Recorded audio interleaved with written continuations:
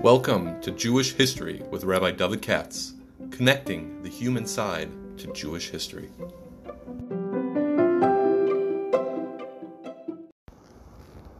For sponsorship opportunities or to support this podcast, please visit our donate page at www.support.rabbidavidkatz.com.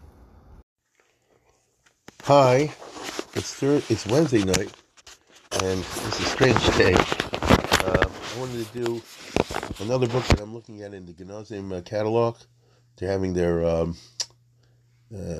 auction in a few weeks, in December 11th, Sunday, December 11th, and something caught my eye. This is a strange story, and I got interrupted tonight. I'm doing it again. It's been a very strange evening, and I'm really under the weather with this cold, this other stuff. I got really scared. I thought I might have the COVID, but I took the test and I do not, Baruch Hashem. So all I have to worry about is just all this, congestion and all stuff, plus my knee. So in spite of everything, I'm endeavoring to do this simply because I'm doing this as a quirk. It caught my attention, and I'm very happy to help out the Stefanskis with the Genazim catalog, with the auction. When I looked through it, when he sent it to me last week, so he said, see if there's anybody there, and you could talk about him and so on and so forth, which I'm happy to do. And I fixated on the Pnei Yeshua, which I did today, which they're selling, in the auction. I'm talking about the original Pnei Yeshua. That's one I just did today.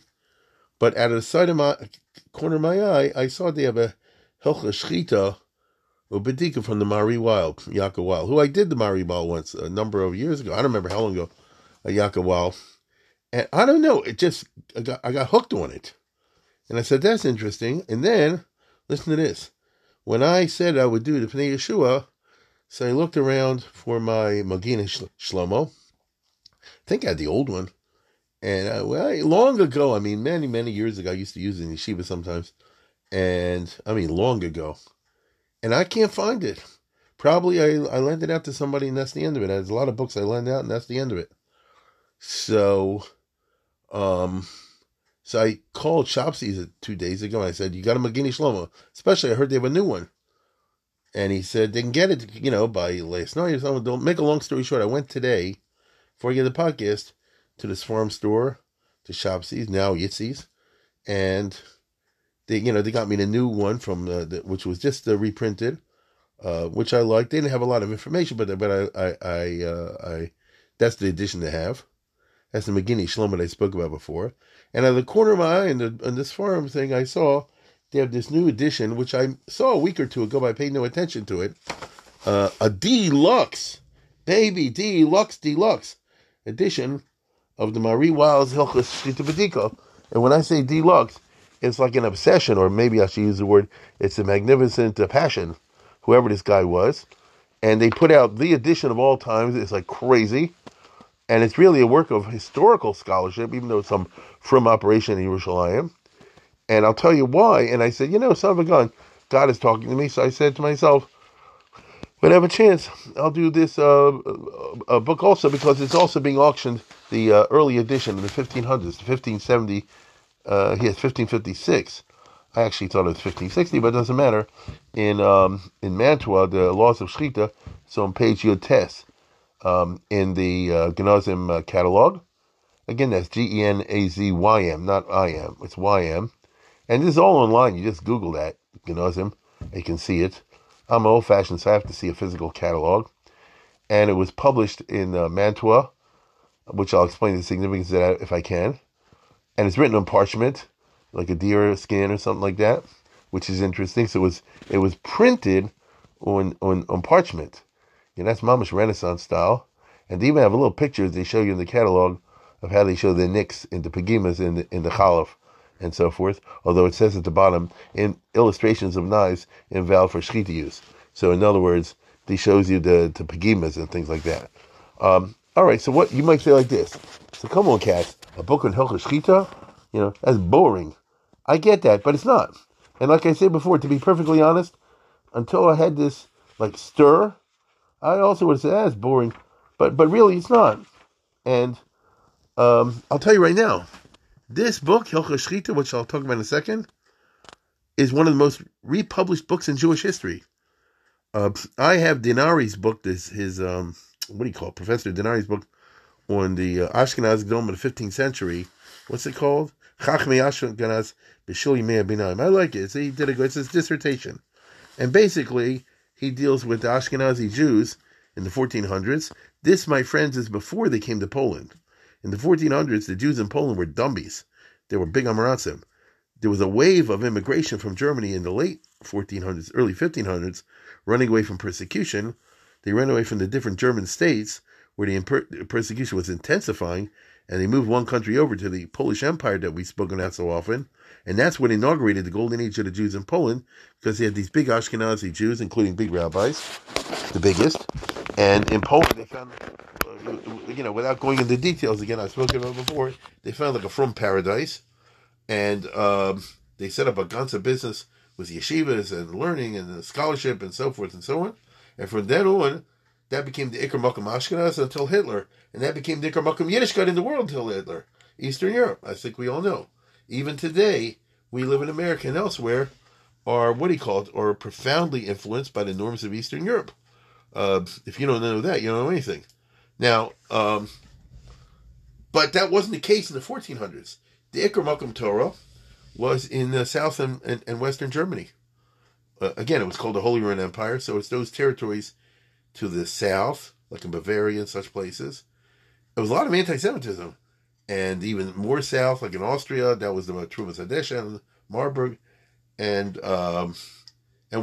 basically there were three big Gedolim, and they had to hold the fort in very difficult times. This is the 1400s. And the three biggies, not in any particular order, is the Maril and Mari Weil, Yaakov Weil, and the Trumas Hadeshen, Yisrael Yisraeline. And these are the three big guys that were gigantic Gedolim, and they were smart cookies. They knew how to paskin and how to guide the communities that would listen to them. I repeat, that would listen to them in the right path, even though there were a lot of gezeras. I mean, in the 1300s, 1400s, there were huge massacres. Remember, after the bubonic plague, even in the time of Yaakov Weil, they had, they burned all the Jews in the streets in Vienna, 1421. You probably don't know. Just take my word for it, that if you look at a map with all the pogroms happening, not at the same time, but at different places across what you and I call Germany, it would look like a fever is going on. There's a fire here, and then it goes out, and a fire there, and then it goes out, a fire there, and it goes out. And each one represents violence against the Jews. And as a result, two things happen. First of all, a lot of Jews were killed. And second of all, even the ones that weren't killed, the system of Yiddishkeit was busted. The yeshivas and that sort of thing fell down for the most part. The level of knowledge of the surviving Jews who didn't convert was very low. And therefore you had, I would say, a certain halachic catastrophe in the sense that shechita is no good and the mikveh is no good. And they all have shechita, but the shechita is no good. They all had mikveh, the mikveh is puzzle. They all had this and that and the other, but it's no good. You understand? Notice they didn't meet up with the norms. This is the world in which our hero, Yaakov Weil, and if you want to find out about his biography, you'll listen to the podcast I did him some time ago. I remember Rabbi Stephen Weil sponsored it because his name is Weil.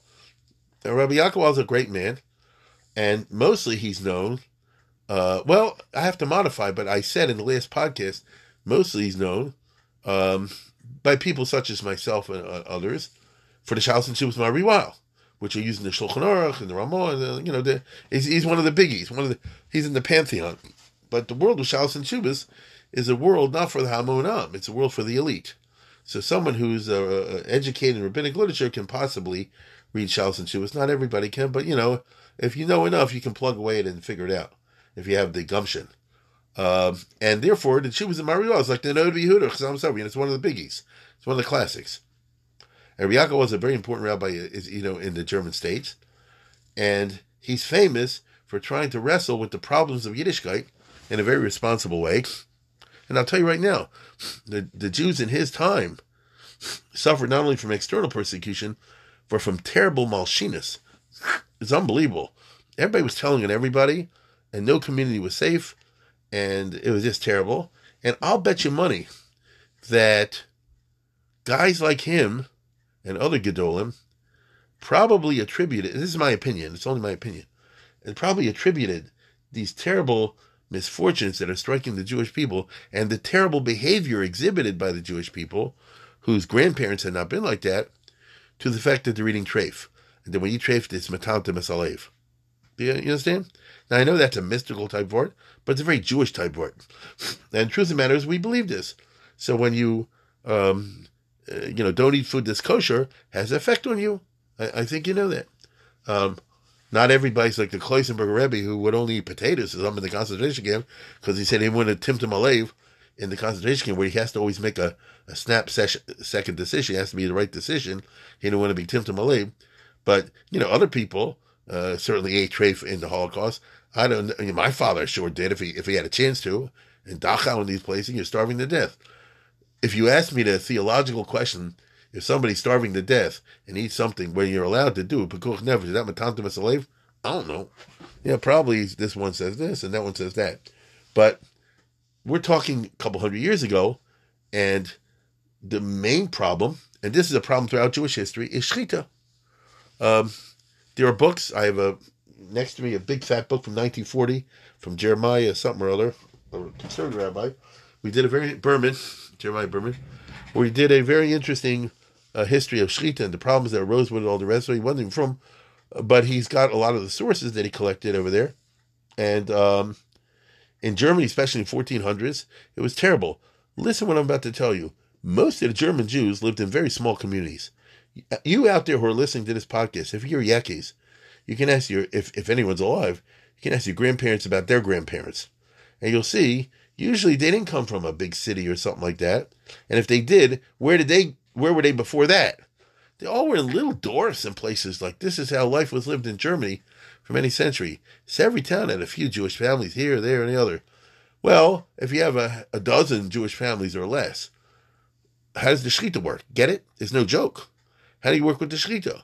And the answer is either a circulating shechita, a circuit shochet goes from town to town, something like that, or the local guy learns how to do it. Well, how well does he learn how to do it?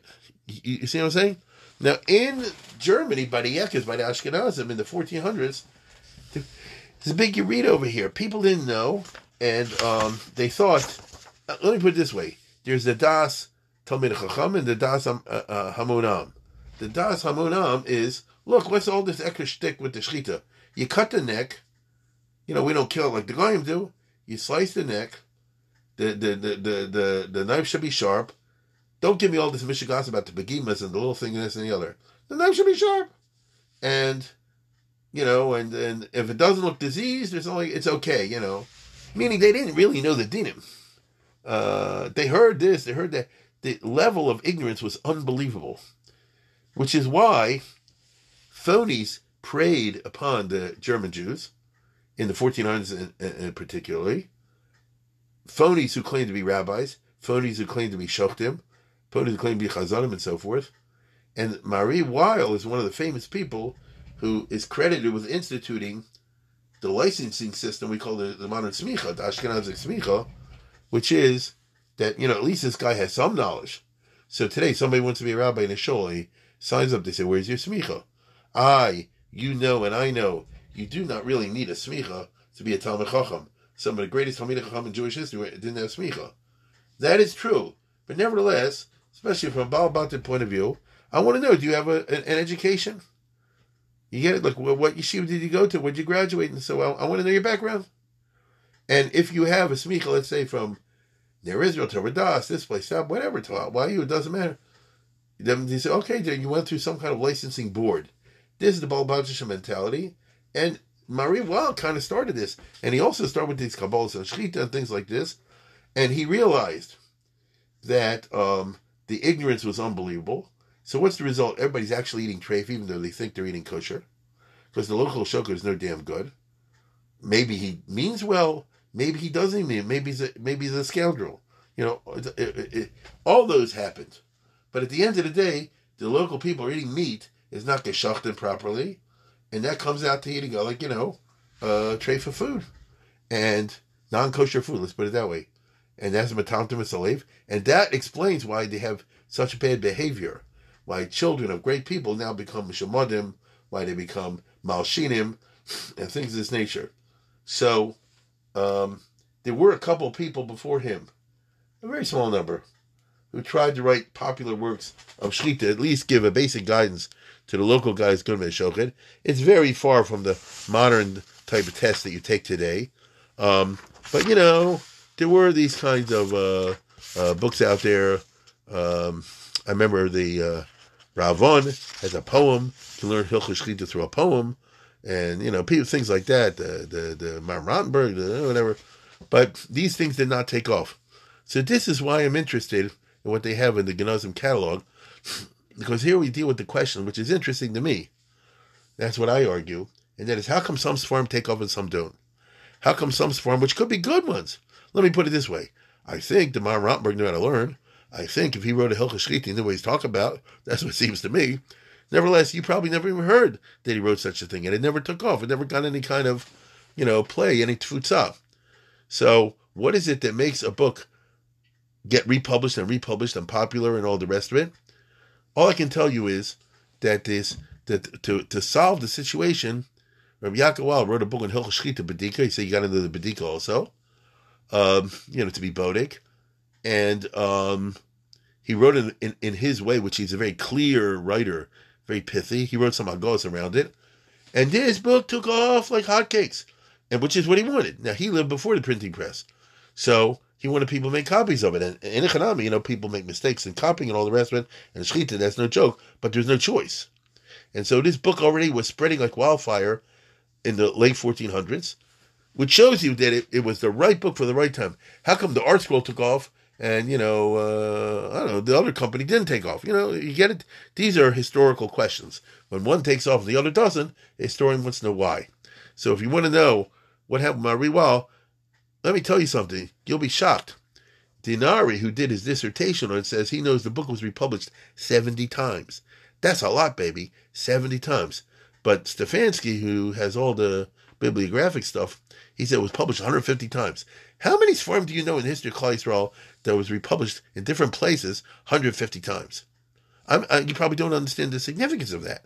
So what we're seeing over here in the catalog is one of the early editions in Italy. Why in Italy? I'll explain in a minute if I can.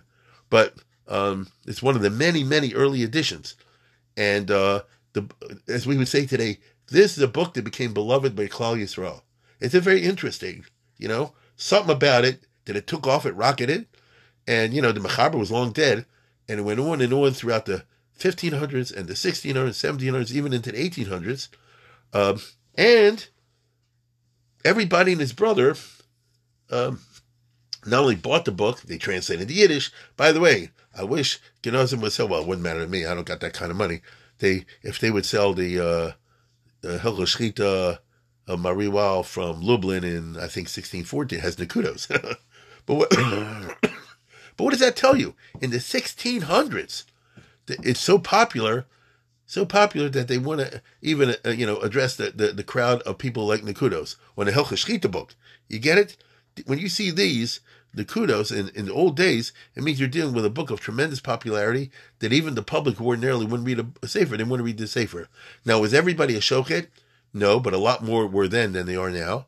And second of all these towns had these little things, these guys who were shochtim, whatever. And he obviously hit a home run in that he explained things very clearly. I would say it's very succinct. He leaves out what you don't need to know, which is a tremendous milo in writing books. Okay? He has his chumras there and all the rest of it. He is the book used by the Ramah. Okay? He quotes all the time. He is the book, and Ramah says, we go by Mariwal. Now, that doesn't mean everything in the Ramah goes like the Mariwal, but that's the basis of it. Let's put it this way. In the time of the Gaonim, you had to know all the trefos. Whoa. That's for your Daf Yomi Maggid shears, when he goes to Chulin, all the trefos? Psukas like Agares and all that stuff. And he said, no, all you need to know is the trefos areya, for the lungs. And other things, ask your local rabbi, which is the smart way to go. So all I'm trying to say is he had a natural talent, the Mechaber, Rabbi Yaakov Weil, who was a Gadol Hador, who had a yeshiva. He didn't need to pashk with these little things, but he was a great man. And he says the great man has to stoop to answer, to do a chesed, I guess you call it, with a Klal Yisrael, to make these halachas clear and understandable to the degree he's able to spread his knowledge so that all around the place there'll be uptick in the level of the shechita and the level of kashrus, and things will get better. And then to a guy like him, the persecutions will stop, And so let's put it this way. He put this book out. I'll tell you right now, right away, here's the interesting part. Right away, people started making Yiddish translations, and right away, little rabbis here, there, and there, sometimes big ones, started writing pirushim on his book. So in other words, the little book would come out with old pirush from the Marshal, for example. It's one of the early ones. Okay. The Marshal, it's a biggie, A lot of them, or Ramah, a lot of them were people you never heard of because, there's a dayan here, a sheikh there, something like that. In this, see, I don't know who they all are. I mean, like I said, I can see their names in a footnote or something like that. That's mainly who collected this information, which is Professor Denari, although he clearly only did half the work, I see. Let me put it this way. Now there came out this new edition, and I don't get any money for plugging this book, but it's really amazing. And it's called Shchitas B'dikas, Lamed Zayin Perushim. So this guy took the trouble, whoever put it out in Israel, and it says it's something called, it just came out, it's something called Machon Tavua Shor. I think you can understand that. Tavua Shor, we'll see later on, did the book to compete with him. It's Machon Tavua Shor, L'Horah, V'Shub, V'Nikur. Right? Shocheh Behem is known as V'Nikur. So, okay. They want to make this, and it's in beautiful print. Somebody poured a lot of money into this project. I mean, a lot of money. And what they did was, they collected all these guys that you never heard of who wrote Pirushim on the Elder Shechita. I'm looking at one page. It looks like a Shulchan Aruch almost, with all these 100 Mefarshim on the page. The Zivchei Tzedek, the Tikkun HaZevach, the Zivchei Riv, Zivchei Tovia, the Maimer Kadishin, the Olis Yitzchak, the Beis Lechem. Whoever heard of these people? You know what I'm saying? And they're, being medayik and little things, hagos, on the main text of the Mariwal. Most people didn't read those. They just read the Mariwal with his own stuff, which is short and to the point. And that's what a shochet learned. That's what he did. In other words, you didn't have to go through all Shas. That's not going to happen. You learned the Hilchos Shechita and you chazer it. They said you have to chazer every month and things like that. And that's how shochtim operated for hundreds of years. And if it got republished 150 times, it means there was always in demand. And there were other Shechita books that came out. Yeah, but they couldn't compete. This is what I mean. That's what's so fascinating to me as a historian, that Vox Populi, Vox Dei, the voice of the people is the voice of God. The Olam said like this: these other Sfarim don't turn us on, and Mariwal, they probably never knew who he was. This turns us on. This I can understand. It's clear, it's legible, it's understandable. If I sit down and make up my mind to go through it, I can learn up the halachas. I can ask a rabbi here and there, and the other books you've never heard of for the most part until the 1600s. Late 1600s, and even in the 19th century. So you, like I say, you have now the outfit that put this deluxe edition out, put it out with 100 pages. 200 and some pages of history. You see my cold. With over 250 pages of what I just talked about.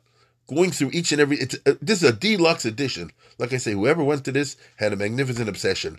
And they went through every edition, not only of the Sefer, but of all the Mefarshim, that I tell you again, no one's ever heard of this stuff, right? I mean, some you have, David Oppenheimer, we've heard of him, but a lot of you never heard of it, because this guy was a dayan in this place, and he was a shochet in that place. Hagos Gvul Binyamin, who's that? And, here it is. Asher also v'kibetz, Harav Binyamin Wolf Ben HaKadosh Rameir Zatzal Vintritz Shochet Abodi Poki Hill Kodesh Prague. So a reputable shochet in Prague published an edition with his notes to it and all the rest of it. So it's 250 pages of luxuriant, attention to this classic book. It's a large, almost like a coffee table book. But then the second half is mamish the heavy stuff. It's got the Shchitas and B'dikas of Mariwal. It's got all these different Mefarshim on it. So I said to myself, it can't be just a coincidence that I see this in the Genozim catalog, and then it's over here. And I'll say it again, I'm calling attention, at least I'm trying to call attention to the fact that there are some Sfarim that take off and some Sfarim that do not. And there's no question that this is a book, like I said before, that became beloved among the Ashkenaz Jews, and may I say, it spread among the Sephardim and generated, the historians will tell you, a competition literature among the Sephardim in the 1500s, because they said, oh, this is a very good book, but it's by Ashkenaz, so we should do one for our own.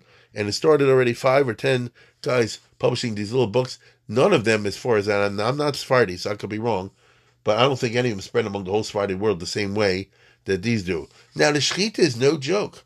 The Shochet has in his hands the souls and the conscience of the whole community, correct? If he don't do the job right, he's causing a lot of trouble.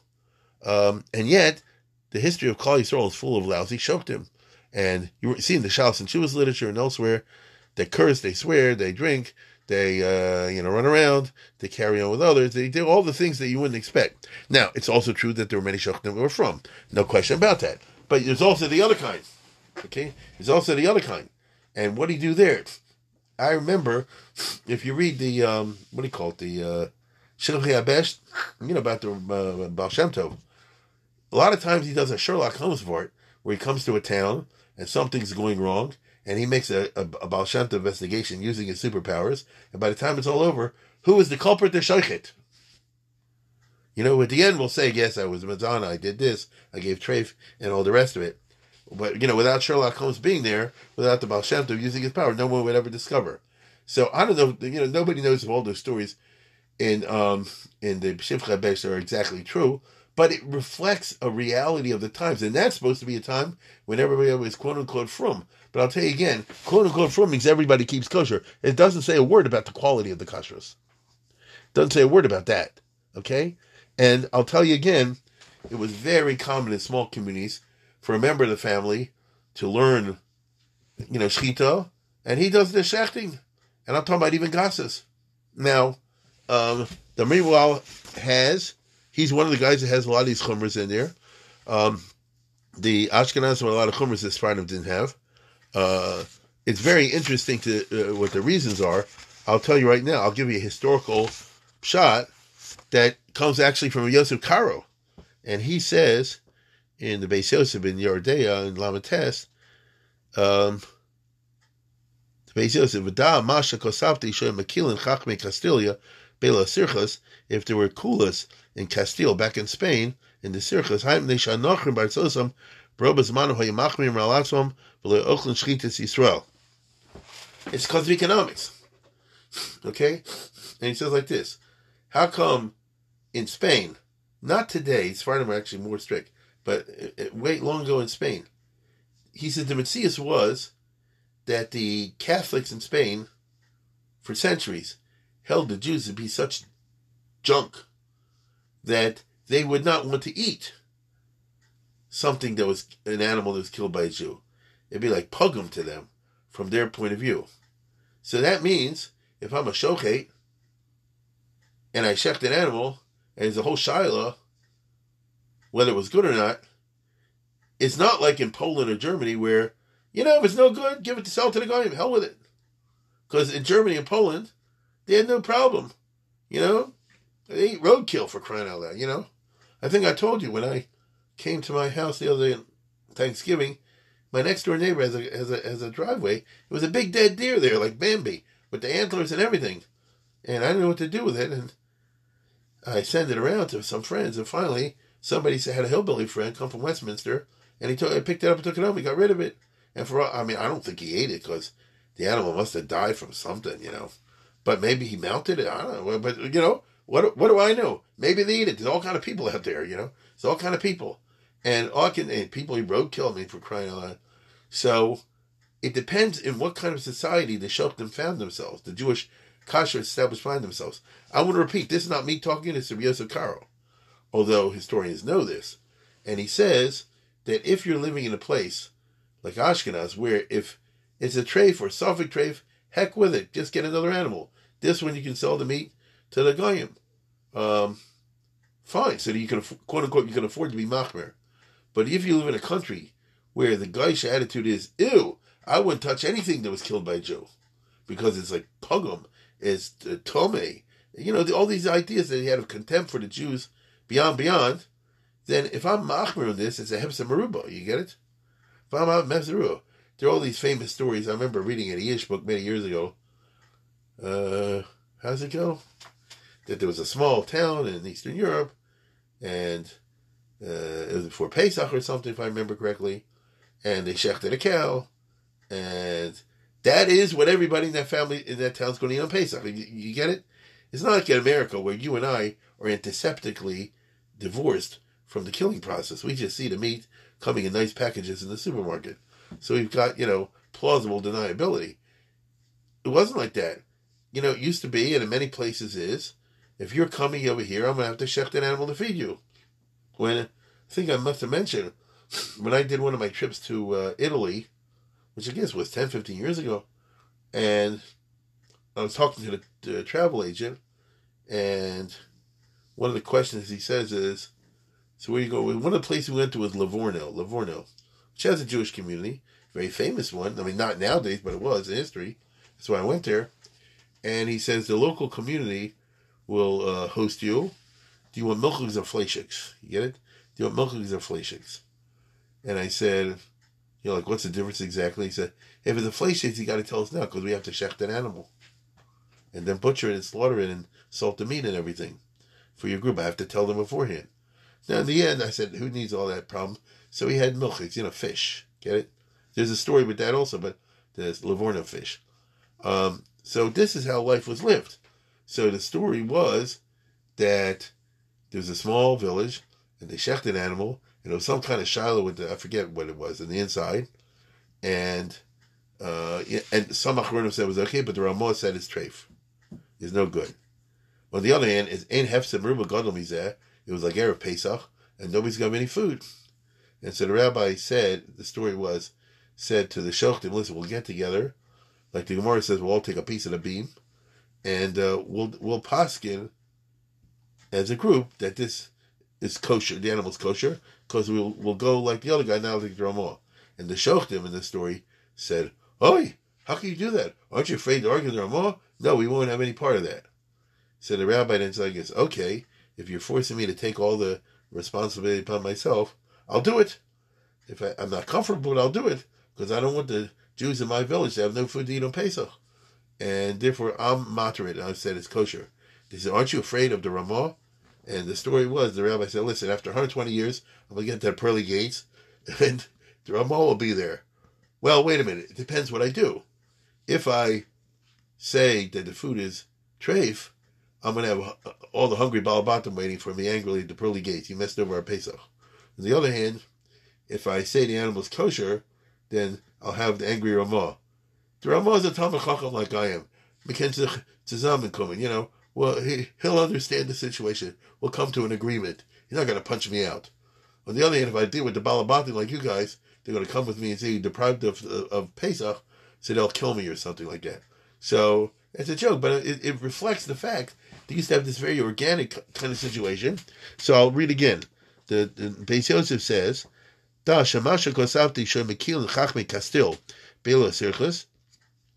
The reason back in Spain, in Castile, they were Mekel, Mishum Shanochim Bartzosam, Barobas Manim, because usually the Christians over there, Haya Machmir Malatzon, Haya Ochl Shchitas Yisrael, so they wouldn't eat anything that was shechted by a Jew. Vabehemus Atrefus He Masidim Dmeim.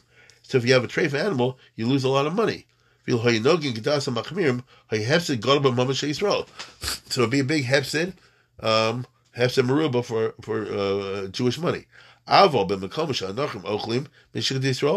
Ashkenaz, where the goyim have no problem eating an animal that's killed by a Jew, they should be machmir Salonika. So that's that's what the minig olam is, except Salonika. Shenogin kosim akim askilim shel Castilia. In Salonika, there's makel. They don't paskin like the chumras of the Ashkenazim. They shagam sham rova nachrim ein mochel mishchitis Yisrael. Because Salonika has a large population, of Greek Christians, and they were extremely anti-Semitic. They still are, I'm sorry to say. and they really hated the Jews tremendously, and therefore they would never touch a piece from a Christian point of view. They would never touch a piece of food, a piece of meat, where a Jew was responsible for killing the animal. It's different ways of looking at it. I can tell you throughout the history of the Catholic Church, there always was a resentment of, this is going to sound funny, always a resentment. What did they do, Jews? They didn't do trade bring, very little, nikor. They didn't do much of that. You could, but it usually didn't. It was easier just to shech the animal and eat the front half. So what do you do with the rear half? They would sell that to the goyim. So there are halachic reasons for what I just said. The reluctance to traber and so forth.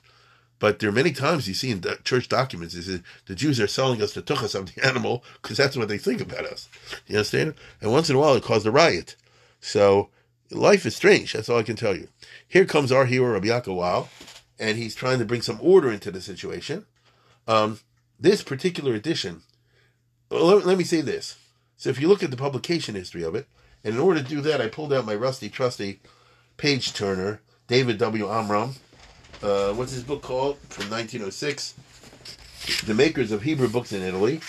David W. Amram was a lawyer in Philadelphia who was the Talmud Muvak of Marcus Jastrow. That's what he was. Jastrow was a reform rabbi in Philly, and this guy was a student of his. I mean that in a good way, although he wasn't from. And he gives you all the books that were published in the Renaissance presses all throughout the 1500s in Italy, if that's something that turns you on, which it turns me on.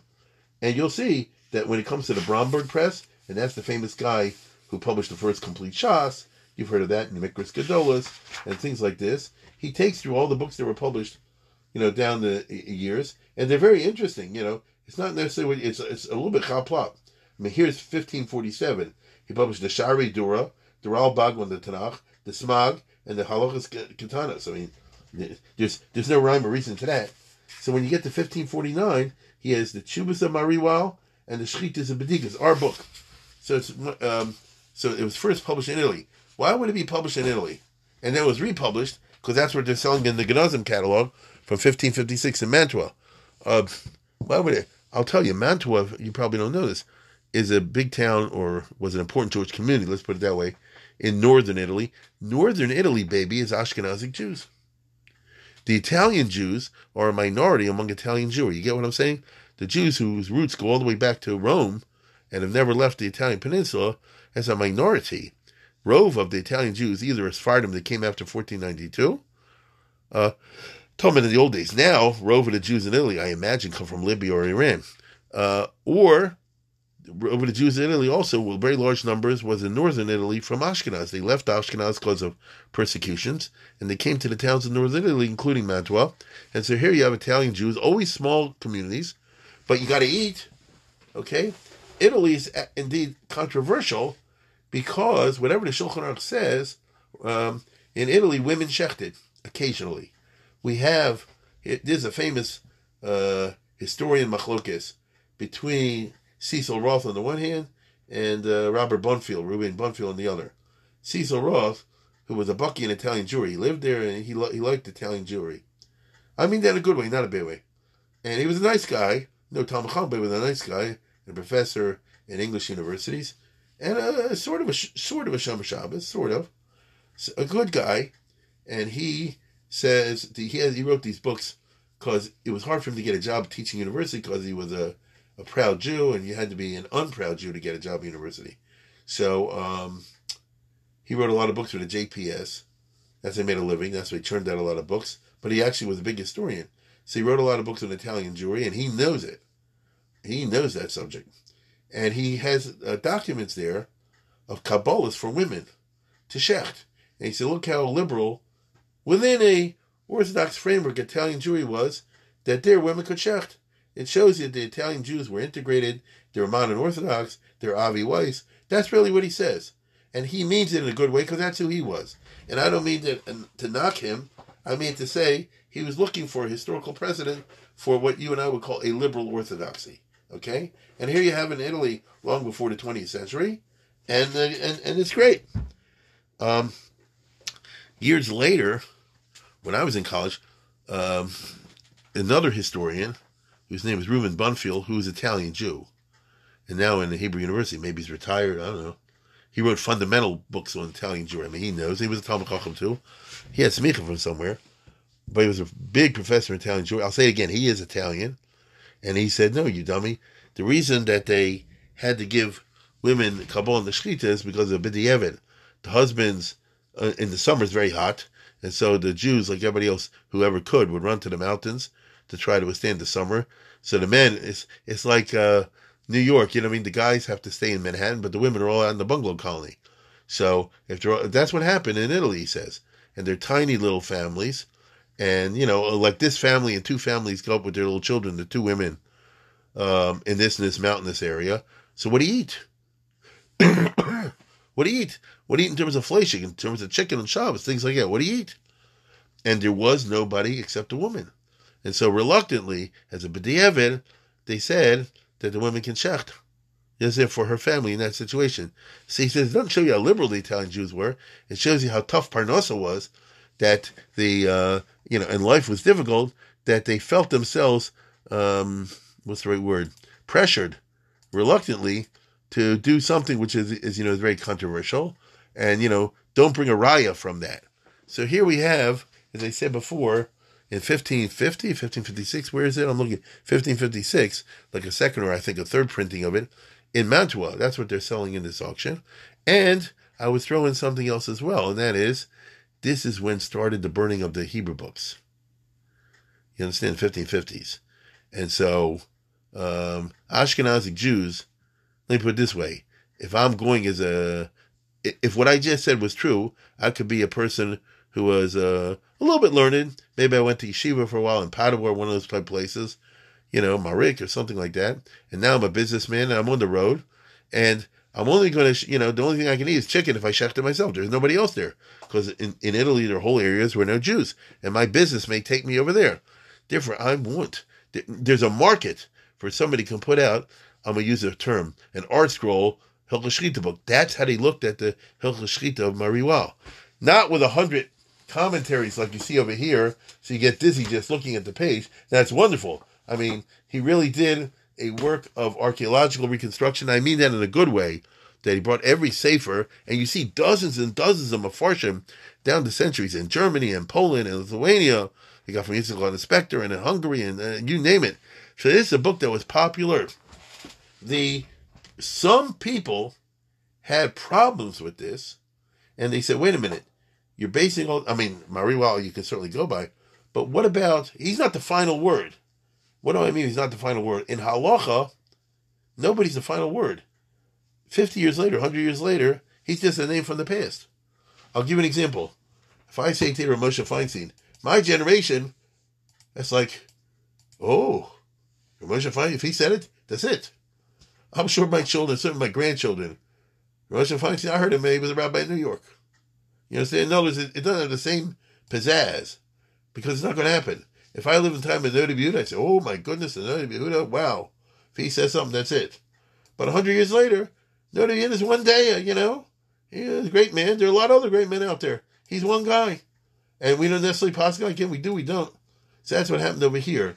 The Tvua Shor in Poland, he said, how come everybody's going by this book, which is out of date? Now, if you're a real old line Ashkenaz guy, okay, then you say like this. We go like Maharal. That's it. We follow this book. Okay? I mean, that's it. You know what I'm saying? That's it. That's how we go. And believe it or not, Yonason Eibschitz says in the Crazy Placey, Kimu v'kiblu lasas kafi shechitas Maharal. That this is what the Olam does. This is the old line. Okay? So, I mean, that's actually very, very interesting. Now, like I said before, it wouldn't come out with the Kudus in the 1600s if it didn't have this kind of big authority. And who was it? The Tvua Shor complained about this, and he wrote his book. Let me find it. Exactly to fight against it. And he said, I want, what about the Gedolim for the last 200 years, since the Maharal? Are they garnished? You got to find out what they hold also. Maybe they're more machmir than the Maharal in this area. Maybe they're more makel in that area. You can't just blow them away. And therefore a shochet nowadays, the Tvua Shortainet, has to be, so as we would say today, up to date. So I'm holding in my hands a Simla Chadasha, which of course, again, from Alexander Sender Shore, I did him once, Hilda Chidra Chavis. My kids, is really funny. I don't understand it. Me, myself, and I never want to be a shochet. I shochet a little bit just as he was like, I never was shochet. And my father told me when he got out of the concentration camp and came to America, he was thinking being a shochet. He learned shchita, he got the stones, he got the knives, all the rest of it. But this is what he told me. He said the first thing they gave him the shech was a gedi, and it went meh. He said, forget it. It's just like Hitler, He couldn't do it, so he gave that up. But a gesunta American, Bachleno Sira Basar, isn't like that. So my kids, two of my boys, are in a shchita kabura here in Baltimore. It's a Chemi Goldstein or it's a Levy. I don't know who's running it exactly. And I was really surprised. Two American kids, and they say we need a Beis David, a Simcha Chadash, all the rest of it. So I gave him my book, but I saw in the bookstore, a couple weeks ago, they had one left over with the Nekudas and the Simcha Chadasha. He is trying to supplant the Mariwal. And to some degree, he kind of succeeded. So I'm taking you into an area most people don't know. The area of Shchita books. So the Simcha Chadasha certainly took off, no question about it. And he's superlative also. And nowadays, I think they all use Beis David, if I'm not mistaken. So you see how it goes, which is more Litvish. See how it goes every time, every couple generations, there's a need for a Kiddush, a Scotches, a new angle on it, whatever you want to call it. But our guy here, this Sefer, which is being sold, as I say again, in the Genazah, how much they want for it? Oh, 50 to 70 grand. Okay. This was a beloved Sefer once upon a time. And in my opinion, the reason they published it on parchment is Laman Yamdu Yamim Rabim. That means that these books are going to be taken by travelers on the road and, look up when they have shalos or instructions how to shecht. And if it's on paper, it'll tear. You get it? If it's on parchment, it will withstand the rigors of the road. And it's Italy, and it's the 1550s, and travel is what it is. And it's just fascinating to me. I wonder, I don't know, I didn't look into it closely enough, if this is one of those books that was bankrolled by Gracia Mendes, because around the time that she was in Italy, but she was Sephardi, so I don't think she would do the Ashkenaz book. I don't know, I just don't know. But the very fact that you see on the page here presented in the catalog, and again, you can look it up online. You go to Genosim, you look around, you'll find it. They actually show you little pictures of the pagams in the shechita knife. So I guess they really figured they're dealing with ingenues, Amaratzim, who are learning Hilchot Shechita from scratch, which is fine. That's what you want. If a guy doesn't know how to shecht, at least give him a reliable text. And when you got Rabbi Yaakov Wild, who was an outstanding author, in other words, what I mean to say is like this: he's very clear. This is his kayach. You look at the Shalos and Chuvas, he's very clear. Doesn't waste words.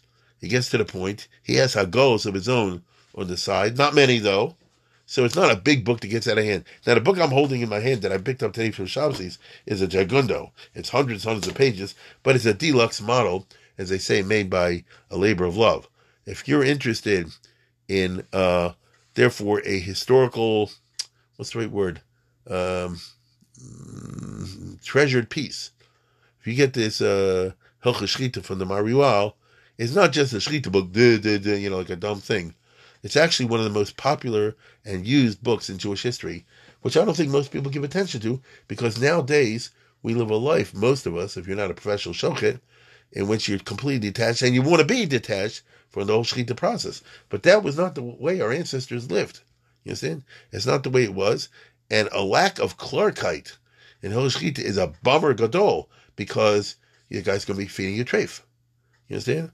Now, even with all the modern stuff and the Star K and the Boyers, all the rest of it, and the professionalization of Shechita, it ain't a perfect world. I know a lot that I'm keeping my mouth shut about. But, and you probably do also. But it's, but they're doing the best they can. You understand? And this would be Rabbi Diskin in Baltimore when I was young, principal of Beis Yaakov. And I remember as a kid, they said, he doesn't need by anybody, even by his kids, only in his house. And I used to think, that's really dumb. I don't think that anymore. Now, I'm not a tzaddik. They only eat in the house. But I hear the Vart. You understand? And this is what our hero was fighting against. This is a side of Rabbi Yaakov Weil that has nothing to do with the Shalos and Shuvas. But I can guarantee you one thing. His published response was published 2 or 3 times. His Shechita book published 150 times. So you see it's 2 different crowds. In one case, he's addressing the Gedolei Yisrael, because who can understand Shalos and Shuvas except other big Rabbanim, right? They can't understand it. On the other hand, a book on Shechita, if it's written well, is for everybody. Incidentally, this big fancy volume has Yiddish translations all the way in the back. It's really a very comprehensive work. I must say, whoever did it must be related to him or something like that.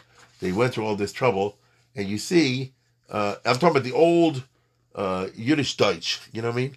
Notice the Yiddish that was spoken by the Jews in Germany, which is a little bit different than the Jews spoken in Eastern Europe, but you can figure it out. You know what I'm saying? You can figure it. It's something along the lines, not exactly, it's something along the lines of Mendelssohn's thing. Not really, but more Germanic type words. But the average reader today doesn't need this. If you're interested in what I'm talking about, and if you're interested in a fascinating piece of Jewish history, if you want the whole history of it, you'll get this book. If you want the book itself, you'll get it at the Genazim. But it's not just a Shechita book. It's a historical treasure, because the Jewish people took it to its bosom, and it survived many persecutions, and that is how our ancestors ate in the good days.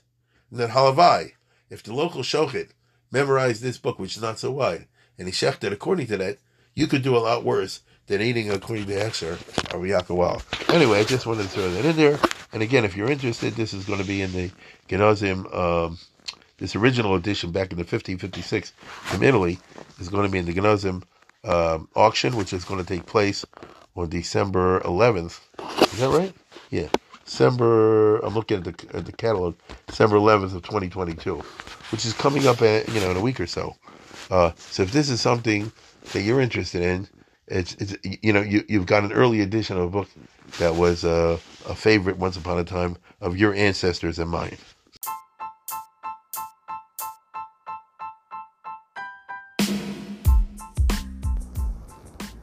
For sponsorship opportunities or to support this podcast, please visit our donate page at www.support.rabbidavidkatz.com.